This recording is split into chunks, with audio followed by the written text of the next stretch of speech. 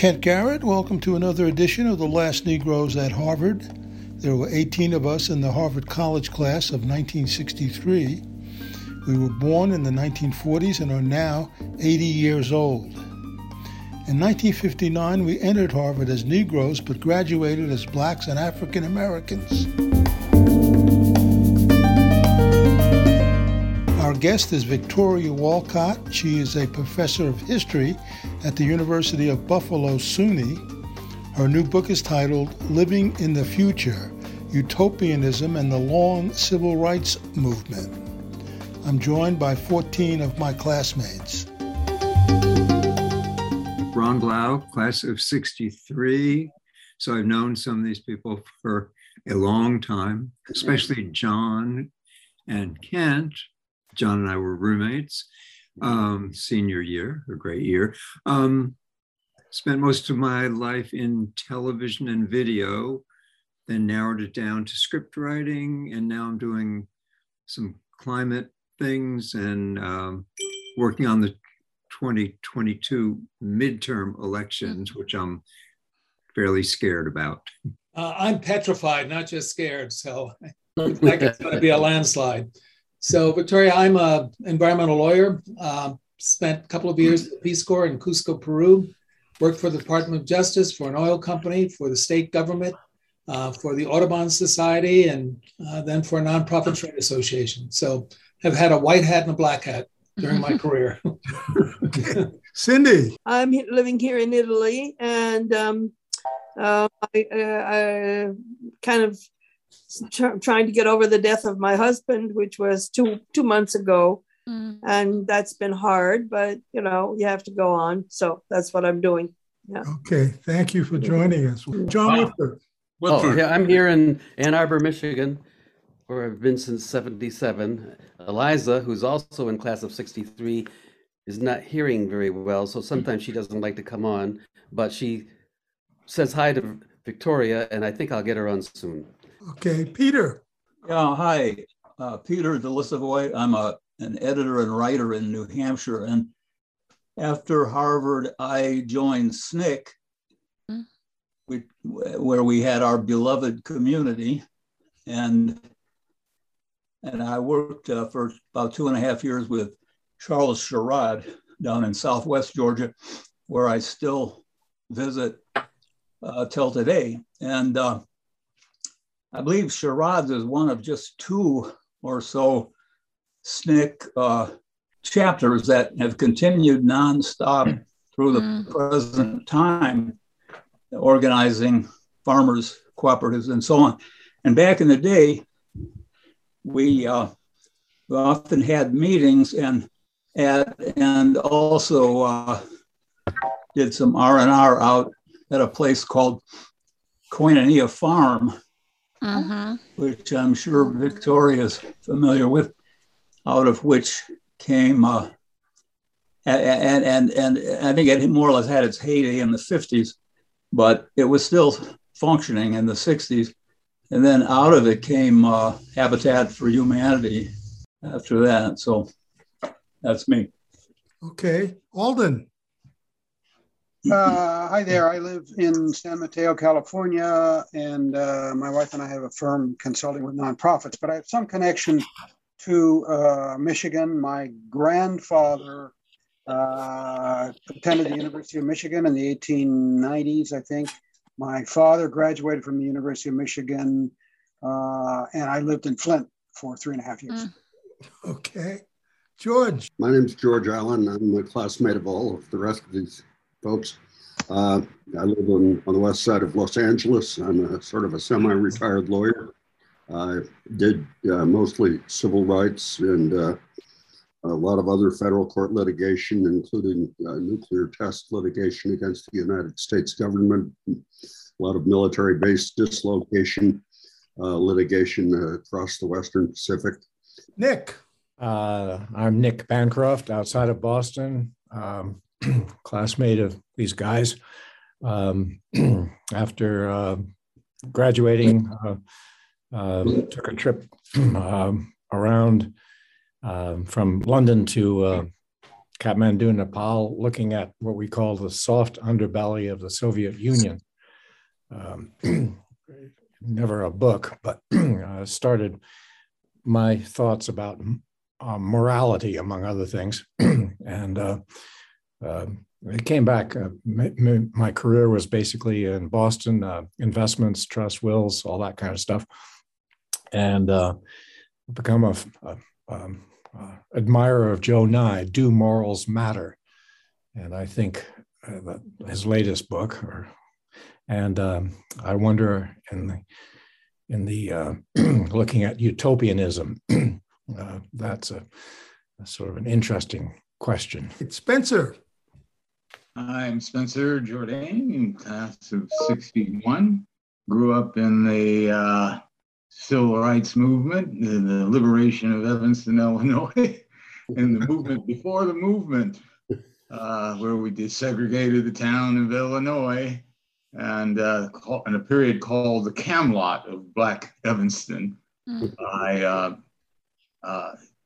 did study American history at Harvard, and today's topic is very interesting because I can remember Arthur Schlesinger dwelling on the burnt over district and the second awakening and the utopian waves that swept across America. So I'm really looking forward to this talk today. Yes, John McCluskey. I'm here in Bloomington, Indiana, where I've been for almost 50 years now.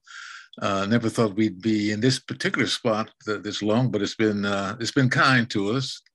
I'm writing short fiction, interviewing some jazz musicians who I admire greatly, applauding the poise and the character of the latest Supreme Court Justice, and looking forward to today's talk. George Jones.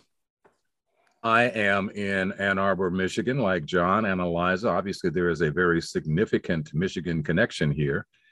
And although I am concerned, as is everyone else, about 2022, I just heard yesterday that Beto O'Rourke and Greg Abbott are in a virtual dead heat. Oh. So maybe there is hope. Doug.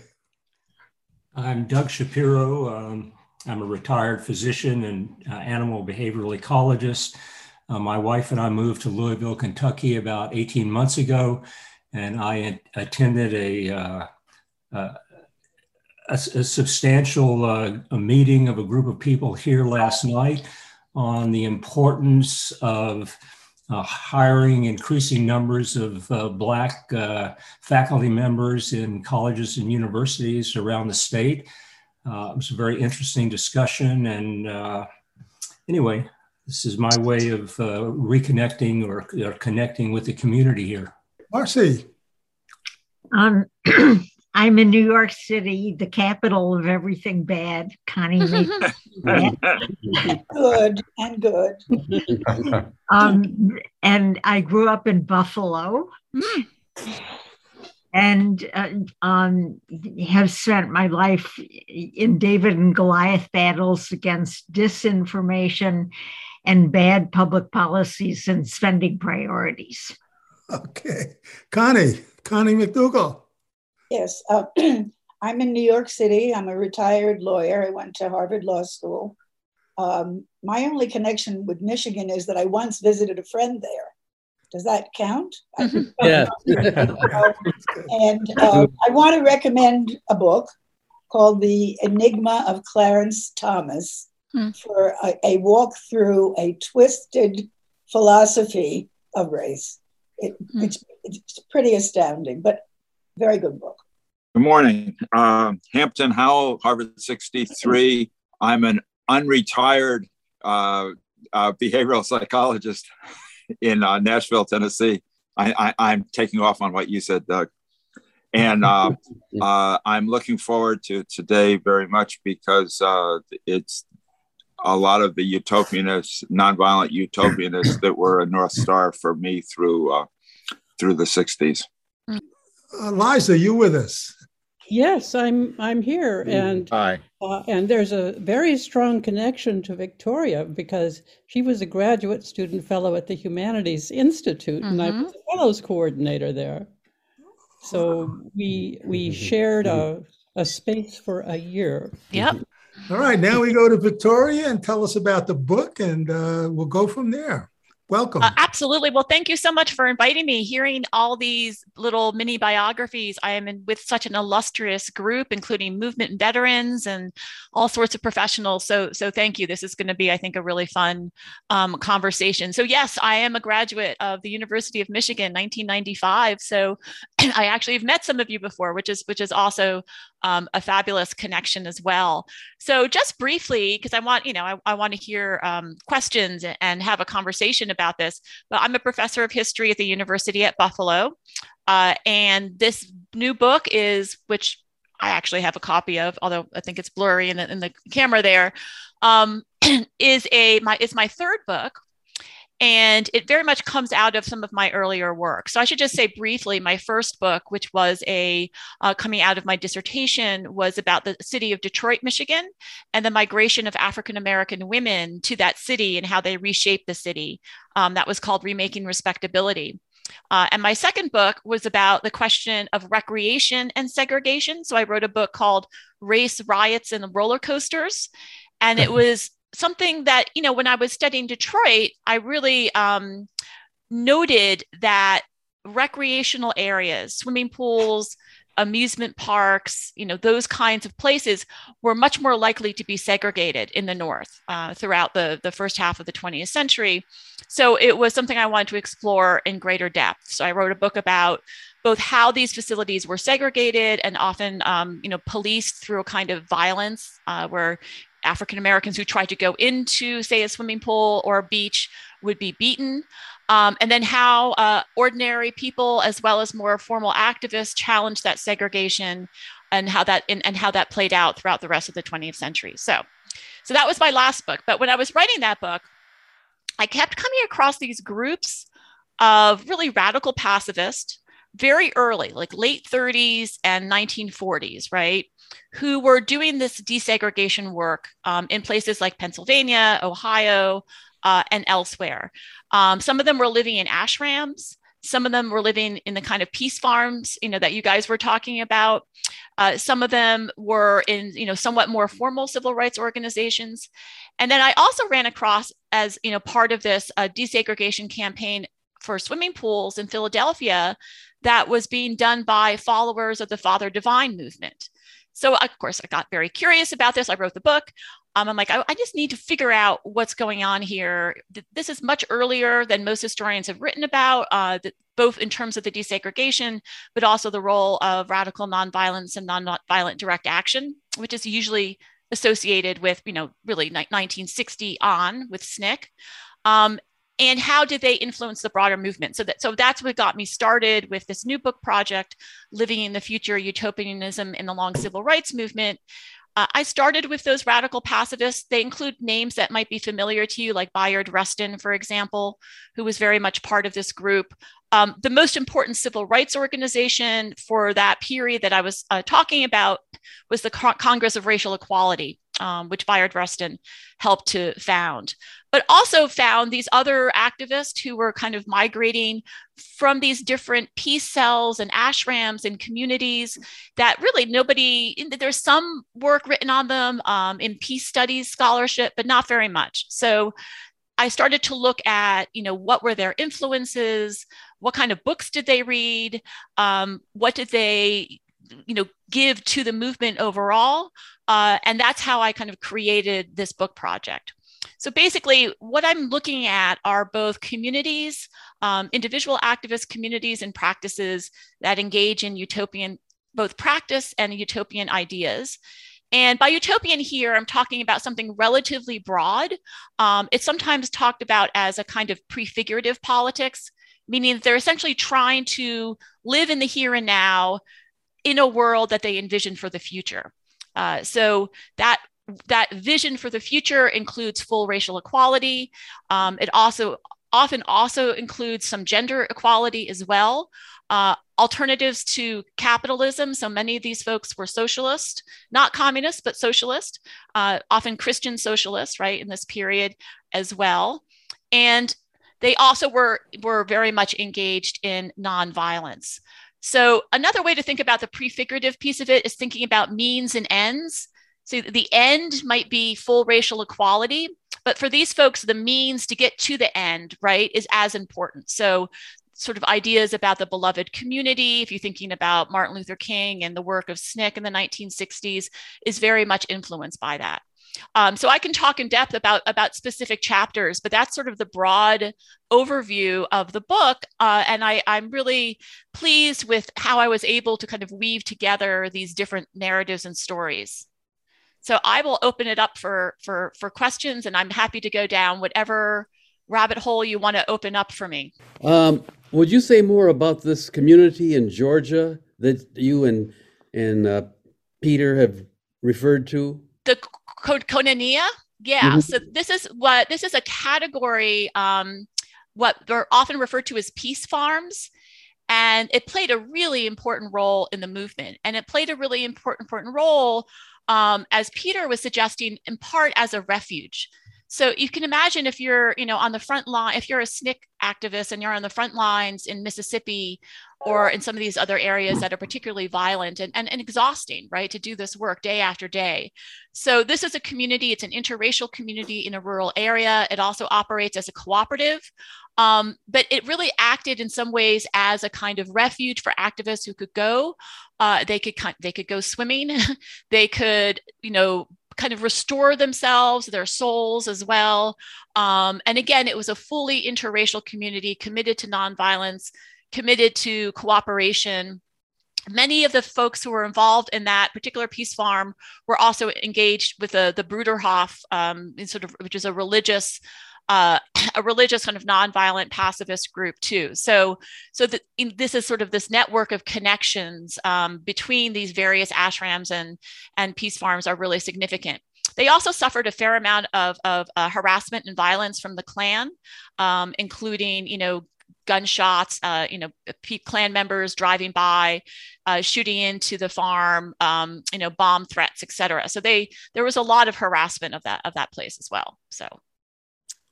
I would like to hear about the origins of these groups. I mean, how were they founded? Who founded them? So in terms of the pacifist organizations, this sort of comes out of a kind of a more global movement in Europe, in South Asia as well, of radical pacifists who are living in what they often would call peace cells, right? So relatively small, maybe usually no more than a dozen or so, maybe 20. So you see these kinds of organizations in places like London and elsewhere that emerge primarily after World War I, when pacifism, because of the absolute horrors of World War I, pacifism becomes a much more popular, set of beliefs and gains more followers, certainly in that period. So these are folks who often have international connections. So that has that kind of global piece of it, but there's also a deep connection to the utopian tradition in the United States specifically. So there are, certainly communities from really the late 18th century on. Some of the ones that people are more familiar with would be something like the Shakers, right? Which is a pacifist organization that actually believes in interracial harmony as well. And so there was a direct tie between these 19th century and even earlier utopian experiments and what was happening in the first half of the 20th century. So those ties were there as well. But again, these are people who are really working against the kind of militarism and violence. I guess the other major sort of strand here is what we call utopian socialism. And I actually start off the book by talking about a utopian novel called Looking Backward, written by Edward Bellamy, who was a journalist in the United States in the late 19th century, this is a sort of a classic utopian socialist novel, talking about the United States in the year 2000 as a socialist utopia, essentially. And the utopian socialist really saw them or set themselves apart from what are often called the scientific socialist, which would be Marx and Engels. And they set themselves apart because what they're calling for is a nonviolent revolution, right? And this is part of the means and ends. So they want to see a socialist future, but in order to get to that future, they're going to do that nonviolently. So in the late 19th and early 20th century, there is a lot, that particular novel was very popular, but there's also actual groups that form utopian socialist, groups, utopian communities in places like California and elsewhere to propagate those ideas. Gandhi, how did Gandhi fit into that? For his utopian views, let's say? Yeah. So Gandhi is absolutely central to the story. And what's, I think, important to understand is that the Black press, the African-American newspapers, which play such a key role throughout this period, they were very closely following what Gandhi was doing in South Asia as early as the late 1920s. So there is a lot of interest within the Black community about Gandhi. Du Bois writes about him, extensively in the Crisis magazine in the late 1920s.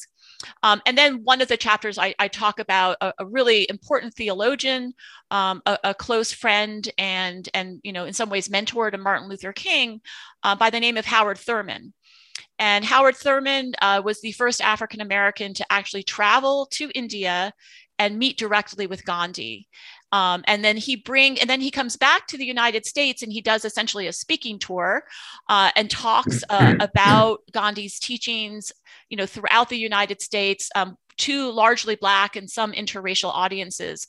And he's very much part of what's actually called the Fellowship House movement. He starts an interracial fellowship church in San Francisco.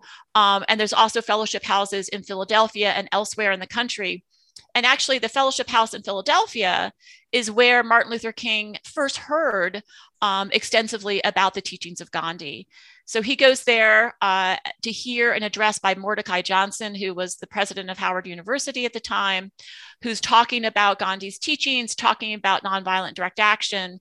And King writes about this later in Stride Towards Freedom, which is his first real memoir, that he left the fellowship house that night and went out and bought, half a dozen books, right, about Gandhi. So this is, before the Montgomery bus boycott. This is, in the I think it's 1951, this particular moment. So it does have a profound influence. And again, Congress of Racial Equality, these other sort of peace cells are all reading both Gandhi, but also interpreters of Gandhi, and developing and applying nonviolent direct action in the United States. Again, very as early as 38, 39, you're seeing that happen. And they write manuals, basically like this is what works, this is what doesn't work. They refine those manuals. They teach workshops to many, many thousands of activists around the country, although more in the North and West because the South is very dangerous. And those people go on to, create the mass movement of the civil rights movement. John McCluskey. Yes, I'm trying to figure out different ways in which utopianism takes shape and its pedagogy and how it's taught. But so this will be a quick sidebar and a quick question.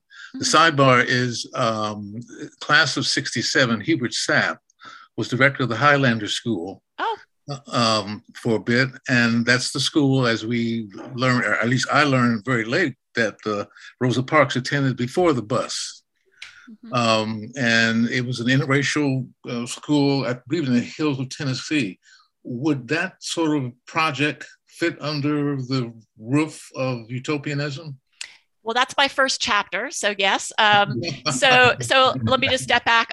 And I should just tell a quick story about the archives. This my most thrilling moment in the archives in this book journey.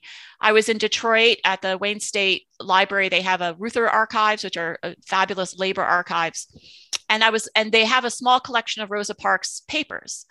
And I was like, well, I have to look at those, So I was actually researching Highlander, but so I pull out some folders, and she has handwritten notes from her workshop at Highlander, which was again like 2 months before Montgomery, before she refused to stand up on the bus.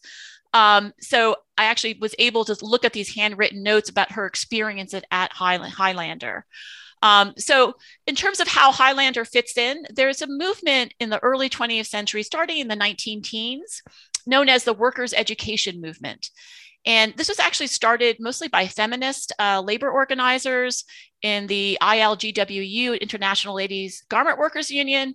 And they had this vision of what they called social unionism. And they wanted to create schools that not only gave workers the tools they needed to create trade unions, but also basically tools for living. If you think about the slogan, bread and roses, right? They put a lot of emphasis on the roses, right? As well as the bread. So they talked about creating a new society in which there would be racial equality, there would be gender equality, there would be living wages for workers, there would be music, there would be theater.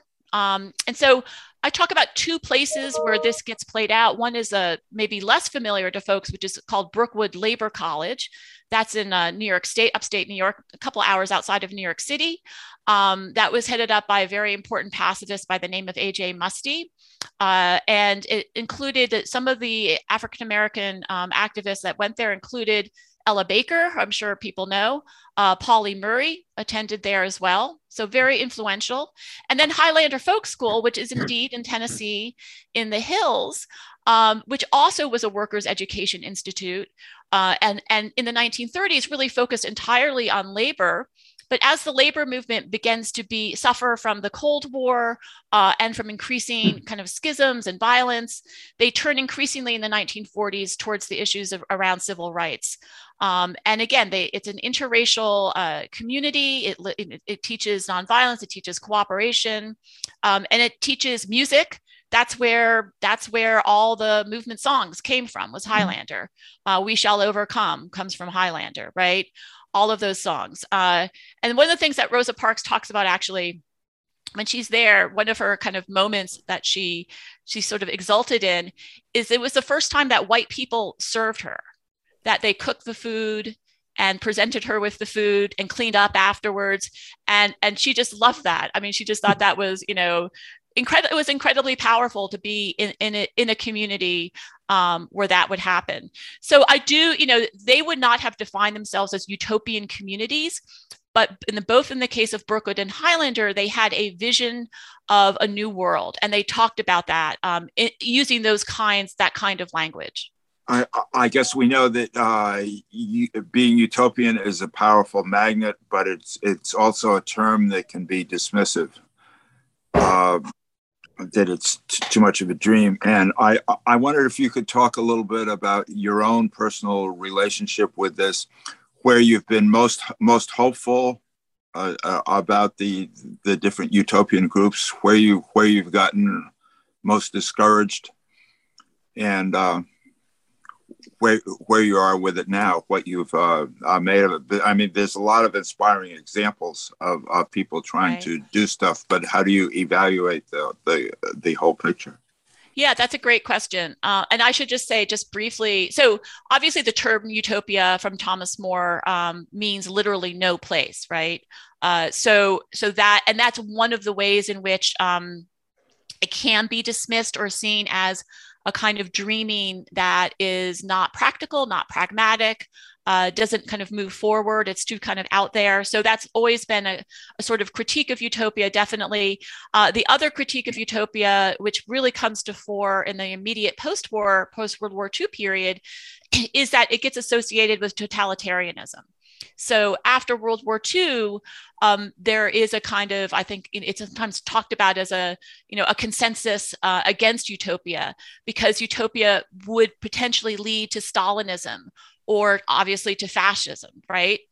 So there's that kind of fear, totalitarian utopias taking over an entire society could have terrible effects. So there was definitely a decline in this sort of thinking compared to, say, the 1920s and 30s after World War II. And then more recently, thinking about like the 1970s, you have, incidents like the Manson family or Jonestown, and a kind of panic over cults, right? And what is the relationship between cults and utopian communities? So that's all makes it much more troubled. It's not a simple history. It's not a simple idea. What I guess I find personally, both as a scholar and maybe just as a human being, is that this kind of practice of social dreaming, of having this imaginative idea about what the future might look like. What Robin D.G. Kelly, who's a terrific historian who was at Michigan for a while, he refers to as freedom dreams, right? Or somebody like Bell Hooks talks about revolutionary love. That hopefulness is something that I think is enormously powerful. And even though most of the actual utopian communities are relatively short-lived, and if you want, whether or not they can be called a success is certainly debatable. That form of social dreaming, the freedom dreams, I think can be very generative. So that I find hopeful. I've been teaching about utopias for years before I wrote the book to undergraduates, and they're always really interested to hear about these experiments. I think it makes them feel somewhat hopeful as well. So that's some of the reasons why it's always intrigued me, certainly. George. So I think you've answered this somewhat, but let me ask the question in perhaps a somewhat more direct way. What is the logic that makes people think that a utopian society can be created without violence? Yeah, that's something that's hard to get your brain around, and I'm not sure I have, right? So the idea of the utopian socialists, the idea of Edward Bellamy in looking backward, is that he believes that, in his novel, The Year 2000, there's a socialist utopia, but he's very murky about how you get there, right? So many of the utopian socialists, for example, in the 1890s, in the early part of the 20th century, were opposed to labor unions and were opposed to strikes because they didn't want to see that kind of class conflict. And so I think that's problematic. I mean, so how do you get, to this future, the socialist future, without conflict? So later on, by the time you get to the 20s and 30s, like the Brookwood Labor College and A.J. Muste, they're actually very engaged in labor activism, and they understand there has to be class conflict. But now they're applying these new tools of Gandhian nonviolent direct action, which the hope is that you're going to be able to get there using these particular tools. And that's successful to a certain extent, but we all know the limits of the 1964 Civil Rights Act, the limits of the Voting Rights Act, and especially as that's been more dismantled, and the ways in which those legislative successes did not lead to broad structural change. So I actually am not sure. I'm actually not a pacifist myself entirely. So I'm not sure you can get there without conflict and without violence. But I think the attempt to do so is a worthy one. So there's a little bit of a squiggly answer, but I do understand your point very much. Spencer. Yes, Victoria, I'm really enjoying the depths of and breadth of your research and knowledge. Thanks. It's very, very enjoyable. And I'm wondering if, and I like this tie of nonviolent movements with utopian movements and of Gandhi. And I was wondering if Bailey's, Howard Thurman's wife, mm-hmm. Sue Bailey, mm-hmm. Sue Bailey Thurman, came up in writing. She went to India and was dragged her husband along with her, Howard. She was representing a sort of a Christian utopian group, and she was a very interesting figure in terms of like women in the movement, and the fact that Daddy King was Howard mm-hmm. Thurman's classmate at Morehouse, and he encouraged Martin to go and do his graduate work under Thurman because of his utopian views and his experience with Gandhi. I had the privilege of hearing that from Thurman himself. When I arrived at Harvard, my dad said, well, before we even go to the campus, there's one person that we have to go and see. And we went and saw Howard Thurman and had lunch with him.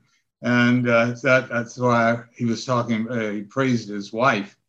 And I was wondering about, I was thrilled, I mean, to hear your depth on that. You really got into it. She deserves her own biography.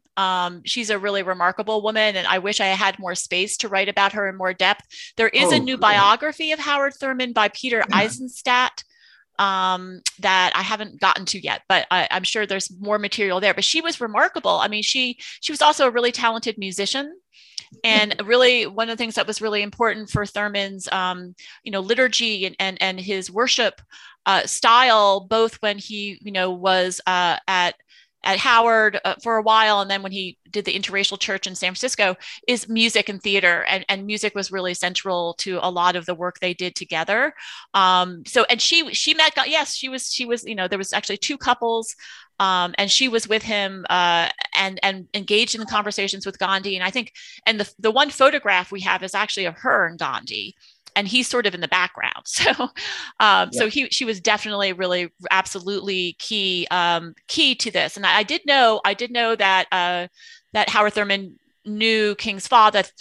They had that familial relationship together.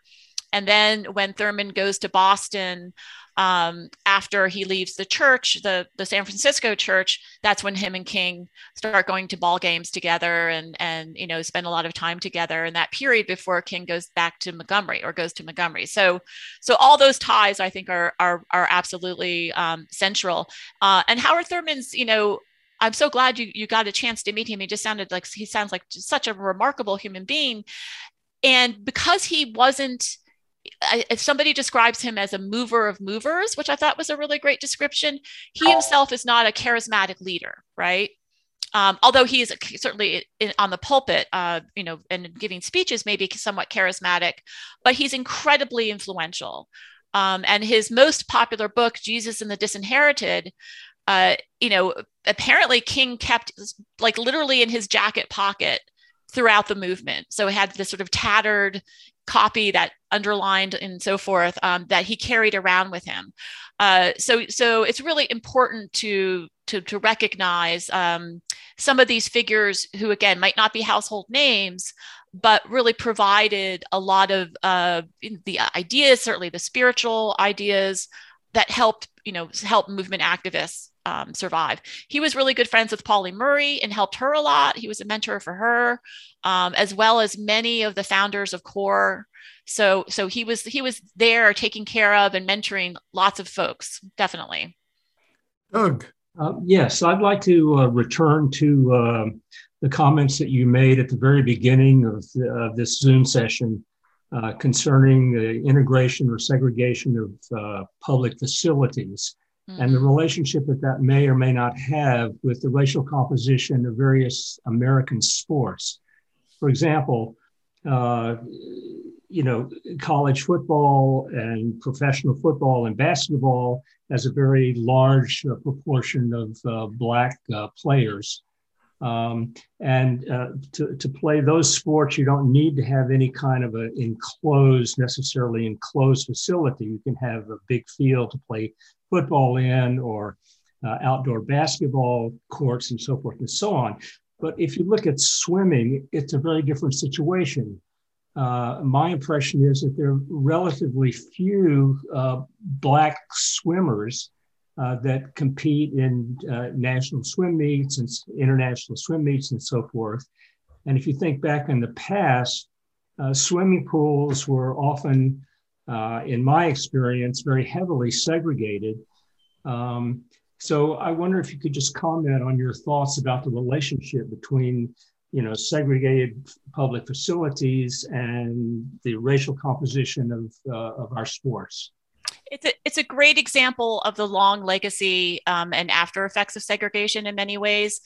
So you're absolutely right to point specifically to swimming. So think about, for example, the fact that the YMCA and YWCAs were all segregated until the late 1940s, and even after that, remained many of them segregated afterwards.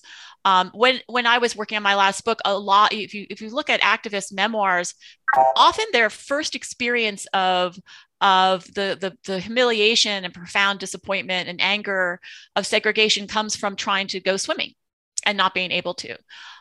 So that for Black children, they were at much higher risk of drowning, both because they were not getting swimming instruction, and also because they were swimming in what we call natural waters, so maybe a local river or lake, and that's much more dangerous as well. So there's actually a cost even in terms of injury and death as a result of segregated swimming. But swimming pools and beaches were more profoundly segregated than really any other public accommodation around the country. And that has to do with issues around fears of contamination, right? So sort of stereotypes about cleanliness, all the stereotypes around sexuality, that one is scantily clad when one is swimming. So there's all sorts of fears around that. So it's an unbelievably segregated space. So for example, when amusement parks finally started being desegregated, the swimming pools would often remain segregated or be closed down. Walt Disney, when he opened Disneyland, no swimming pools, no beaches, because he knows that those are places of kind of conflict, and particularly of racial conflict. So there's this long legacy.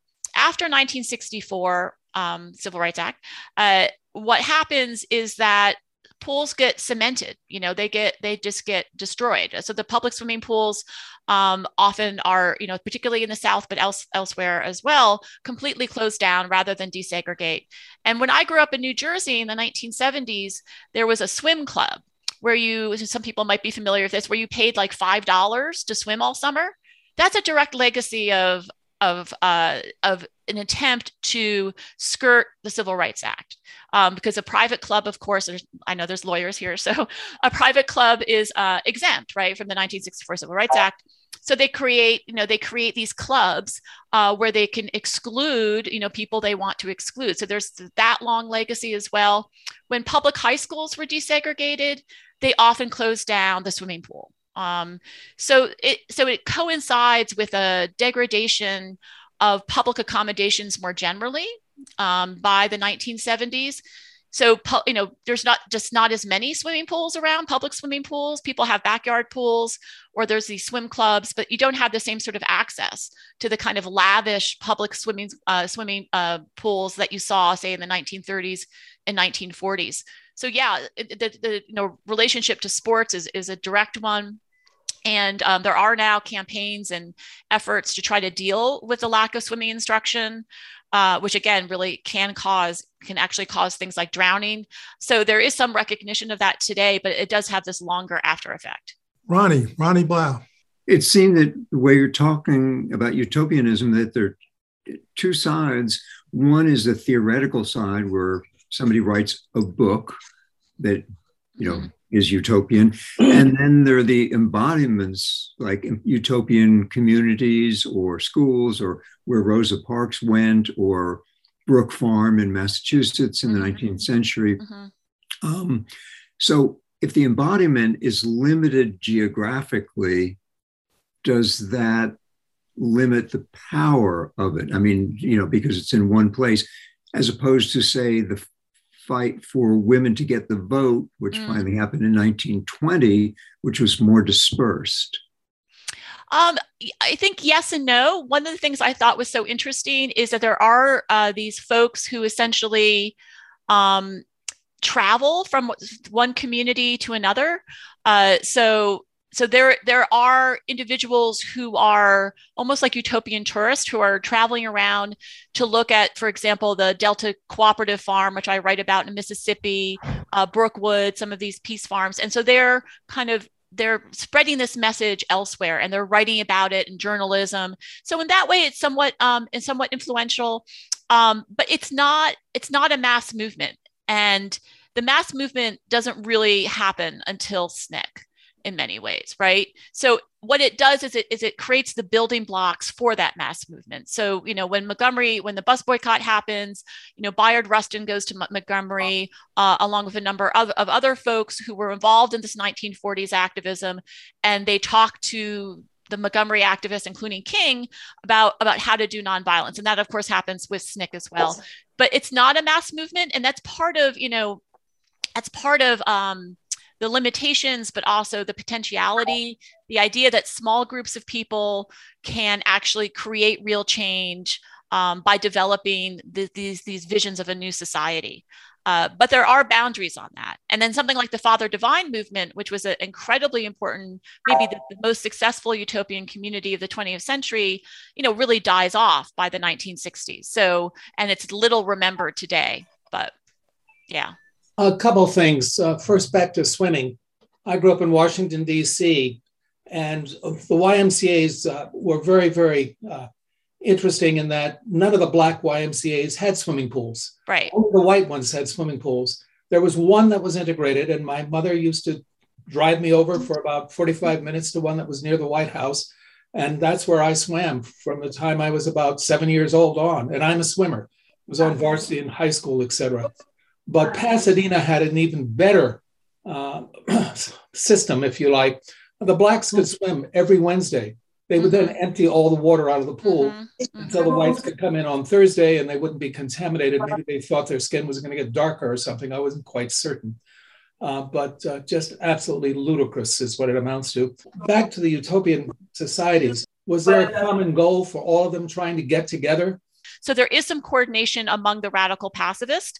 Some of the other chapters that I write about, for example, the Delta Cooperative Farm in Mississippi is attacked by the Klan incessantly in the early 1950s, and they have to shut down. So some of these groups are sort of attacked, and they have to sort of end their experimentation. So and then the workers' education stuff is a little bit earlier in the 20th century. But there is coordination. There are national conferences, for example, places like Pendle Hill, which is a Quaker retreat center in Pennsylvania near Swarthmore. Some of you may have heard of. That becomes a central place for these folks to meet. Various Chautauquas, like in Colorado, and I have a Chautauqua near us in New York State. Also are places where these radical pacifists will meet and strategize. This is what I'm doing in my community. And then the fellowship houses as well, which become the places where the Freedom Riders are trained in these fellowship houses before they go south in 1961. So there is some coordination among those groups, yeah. John Woodford. For my question, I just wanted to say my parents were married by Howard Thurman in Washington. And then when I went to Harvard, like Spence, they took me to meet him over at BU. But that was 1940 that they were married. Anyway, I was wondering about the Bradens, Carl and Ann Braden, and whether you might say something about the distinctive features of the Highlander school. One thing to me seems to be that they very much wanted to influence white people and not have a civil rights movement that was just, white people talking about black people to black people, but trying to have an impact on the white community, which of course is very dangerous in our country. Those are the people who I think often face the worst terror. Right. I mean, I actually call that a kind of utopian interracialism. It's a vision of interracial cooperation, which is about full equality, right? Isn't about looking down upon. So Miles Horton, who was the leader of Highlander through much of the 20th century, so he went to the Brookwood Labor School and saw what they were doing and wanted to do something similar, but he had a more kind of small d democratic approach. So he was really interested with Highlander of trying to find out what people actually needed. So the first thing they did was actually, this is in the 30s, is to go, to the rural area of Tennessee, talking to very impoverished white families. What do you need? What kinds of things can we help you with? And that turned out to be childcare for some of the women. It turned out to be some sort of training programs for workers, and then obviously unionization as well. So they did a lot of work, particularly with the sort of white working class in the Deep South. and for a while had some real success on interracial unionism in the Deep South as well. But yes, Carl and Ann Braden, this amazing radical white couple who were deeply committed to the civil rights movement and were very important for Highlander, were part of a group of white intellectuals, activists, musicians. Pete Seeger spent a lot of time at Highlander as well, who have very much took up this perspective of, as the historian John Dittmer talks about, listening to local people, and then developing programs, developing strategies out of what came out of those conversations and those out of those workshops. So very, very bottom up. And that was very important in terms for the ethos of Highlander. And they understood, another really amazing activist, Septina Clark, comes out of Highlander. So she's an African-American woman. She'd been fired. She was a school teacher in Charleston. She was fired from her job because she was a member of the NAACP. And this was a period in the 50s when the NAACP was being attacked in the South. And somebody tells her about Highlander, and she goes and does a workshop there about education. And so Miles Horton puts her in charge of this amazing campaign. Essentially, it's a voting rights campaign, but where she created these citizenship schools. So she and the other people she trains, these are all African-American activists, fan out across the South, and they do literacy work and other kinds of work to get people ready to vote. And that's like a good example of the kind of work that Highlander did so effectively.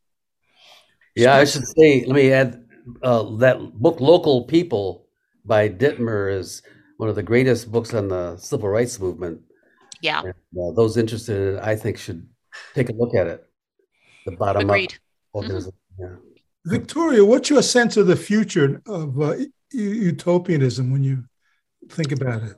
Well, there's nothing like multiple existential crises to get people thinking in new ways. So it's unfortunate that we're in the situation that we're in between the pandemic, the climate crisis, issues still around racial violence and police killings, all of that, right?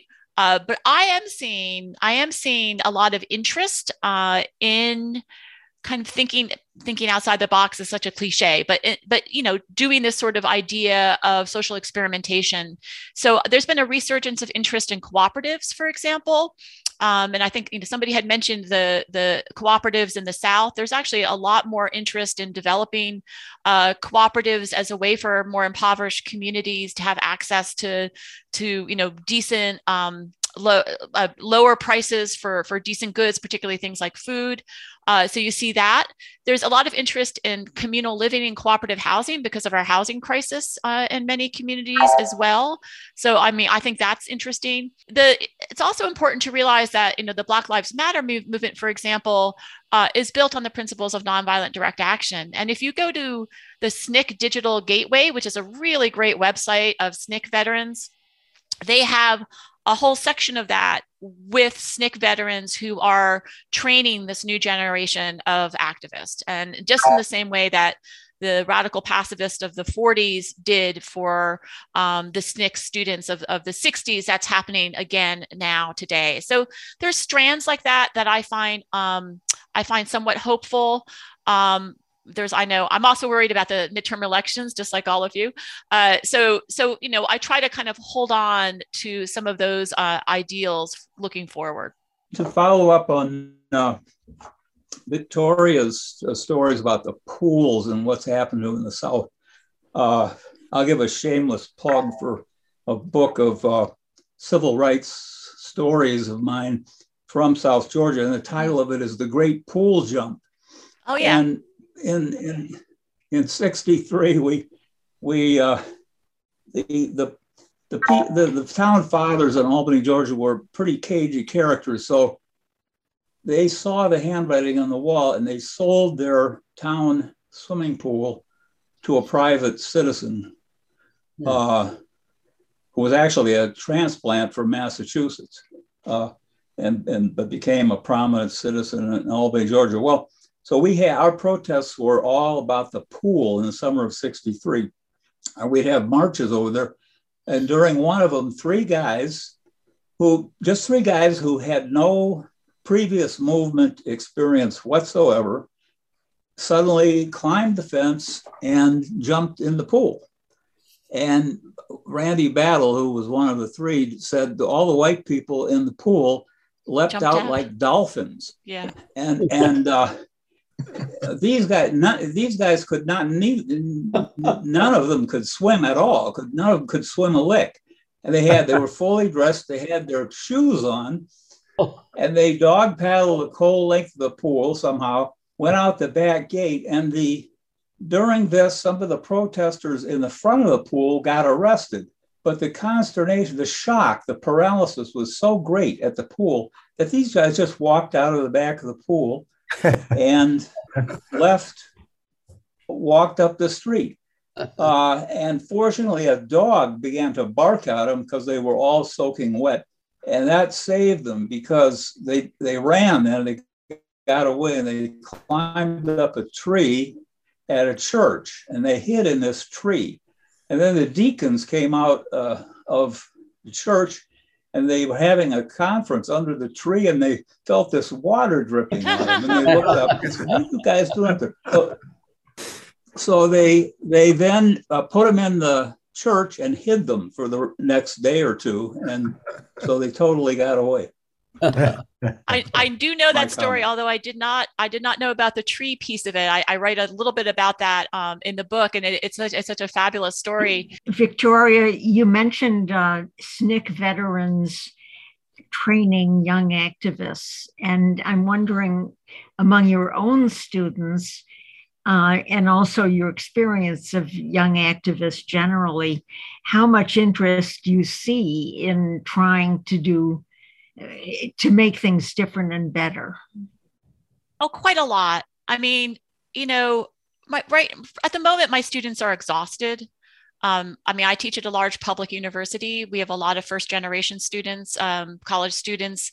And so most of them are working jobs, right, while they're attending college, university, and COVID has just, done a number on them. So there's certainly a level of exhaustion, but to the extent that they can engage and want to engage, it's very, I think they're very inspiring. So I don't see, I think this is many of them were involved in the Black Lives Matter protests in the summer of 2020, after the murder of George Floyd.